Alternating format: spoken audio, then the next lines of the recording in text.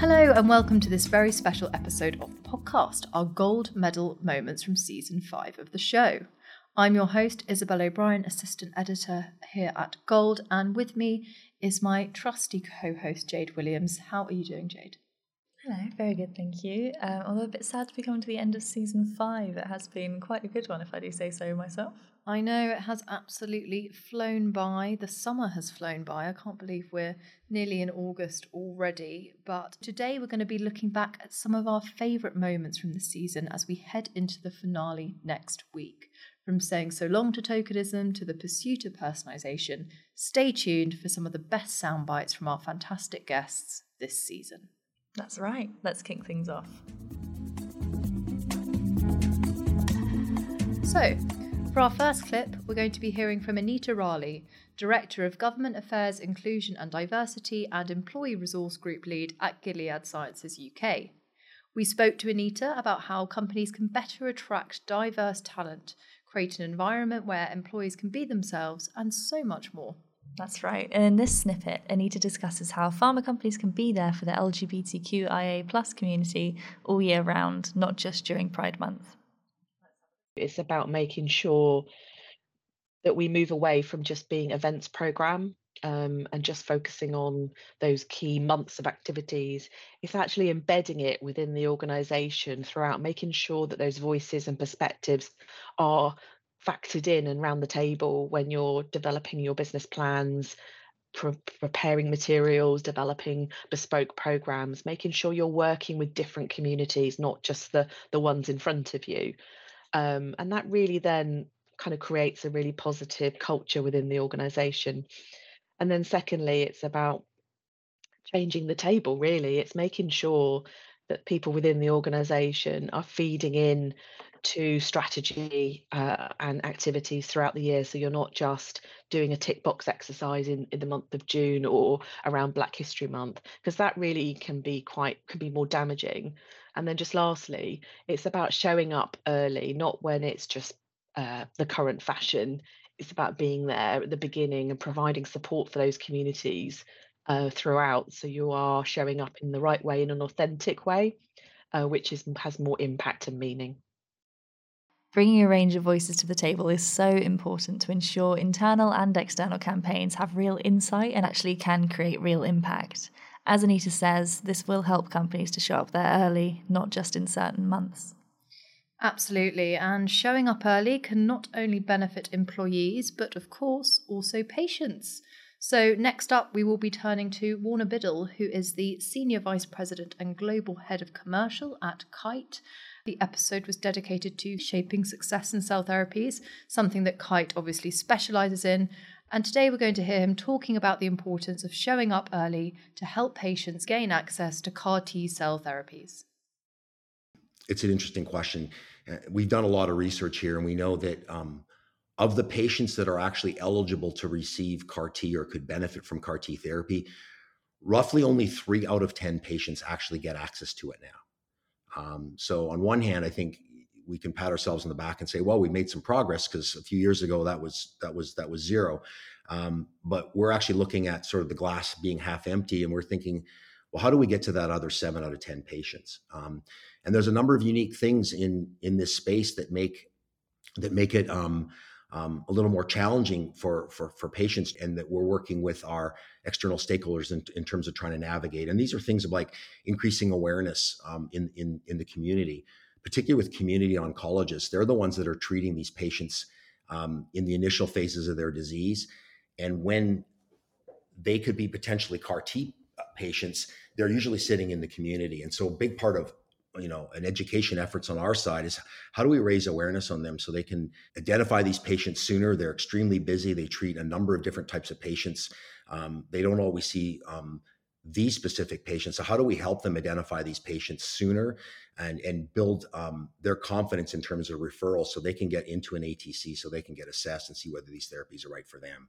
So a big education effort there, and really just trying to unpack a number of the myths, if you were, that are still persisting with regards to CAR T therapy.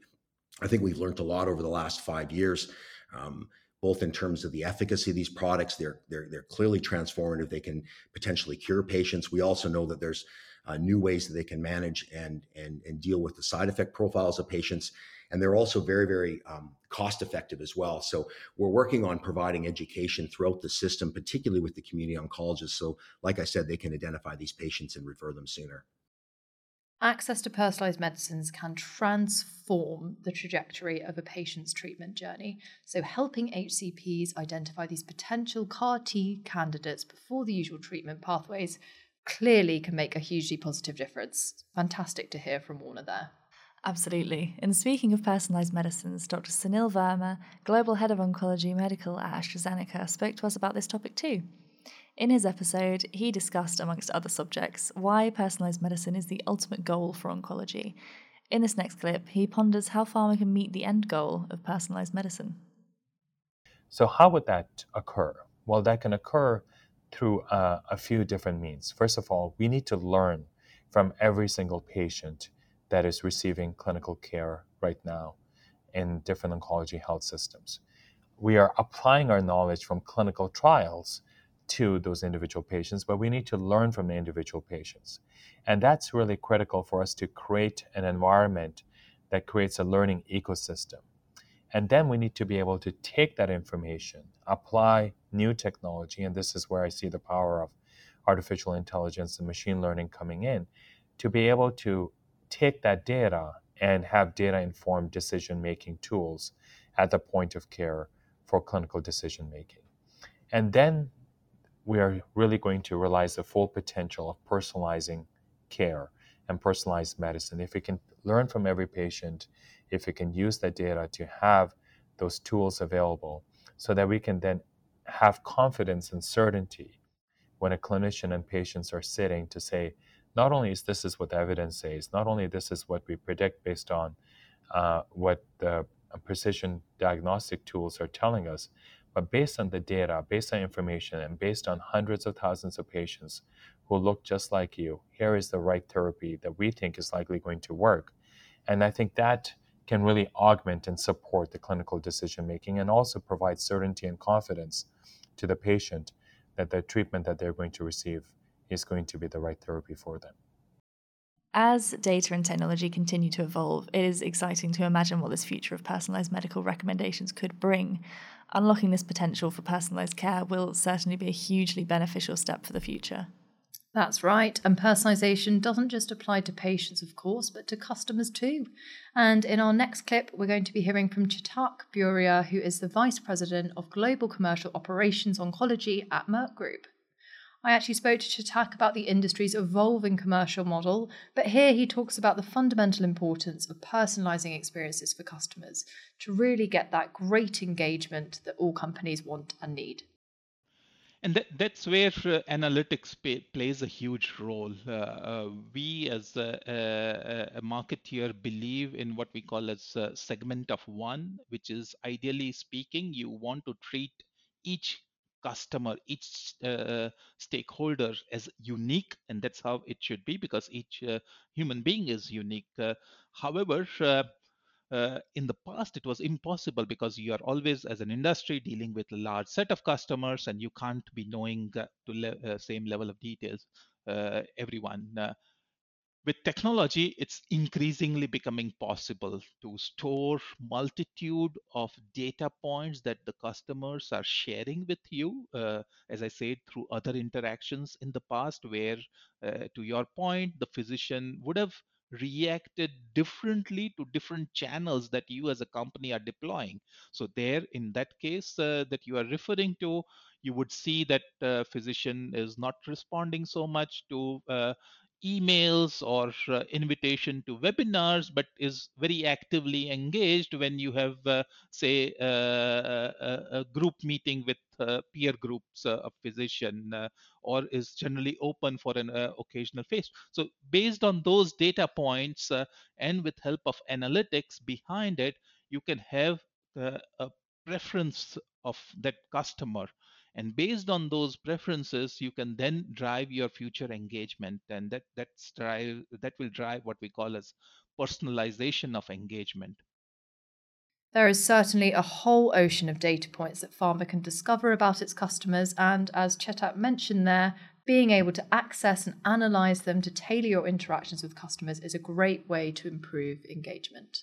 And speaking of customers, our final clip is from our very first Season 5 guest, Philippe Kirby, who's the Global Head of Channel Engagement and Execution at MSD, and he spoke to us about what pharma's getting right and wrong when it comes to customer engagement. Let's find out what he had to say. I think that the pharma marketers have made great strides over the last few years, and the pandemic definitely reinforced the need for CX and digital-first approaches. But in my opinion, it's been more the digital side that has dominated over the last few years. What I mean by that is there's been too much of a focus on digital engagement and probably not enough on CX as a capability or as a technique, if you will. You may have heard of a company called DT Associates, who produce every year a report on the state of CX in the pharma industry. They're very specialized in that. They are CX, they have CX expertise within that company, of course, advise companies on CX. But this report is always very interesting. So they will go and do some surveys across the industry. Sometimes they will interview customers like HCPs, but also, of course, they will interview pharma executives. In the 2021, their report really caught my eye. So we were right in the midst of the pandemic. And of course, everybody was fleeing to digital engagement as an option to engage with customers, since face-to-face was completely out of the question. And thankfully, quite a few companies had already invested in digital engagement capabilities, which made it so that we could actually, yes, still continue to engage with our customers. In that report, DT Associates highlighted this investment in digital engagement capabilities. So virtual events, web, email, et cetera, were top of the list in terms of investing. So everybody in pharma was investing in digital engagement capabilities. At the bottom of that list was CX and channel integration. Mm-hmm. So you were thinking, okay, well, everybody's trying to do digital. And of course, it means there's going to be a glut of digital information or digital communications that are going to come at our HCPs that we're all targeting in one shape or form or another. But at the same time, we weren't thinking about the customer experience side of things. And then if you think of channel integration, which means that you try to manage or install a sort of a seamless communication with your customers across all the channels, that immediately kind of says, okay, wait a minute, there's an imbalance that's being created. So very big focus on digital, but not really enough on the customer experience side of things. Getting the customer experience right has a huge impact on whether or not your business is viewed well by customers. And it's great to hear that the industry is moving much closer to valuing CX alongside strengthening digital. Agreed, it's crucial to move away from those vanity metrics towards real valued interactions. And that sadly brings us to the end of today's episode. I do hope you've enjoyed taking a trip down memory lane with us, and we'll be back next week with the finale of Season 5. That's right. Do be sure to subscribe so you don't miss it. But until then, it's goodbye from us. See you next time.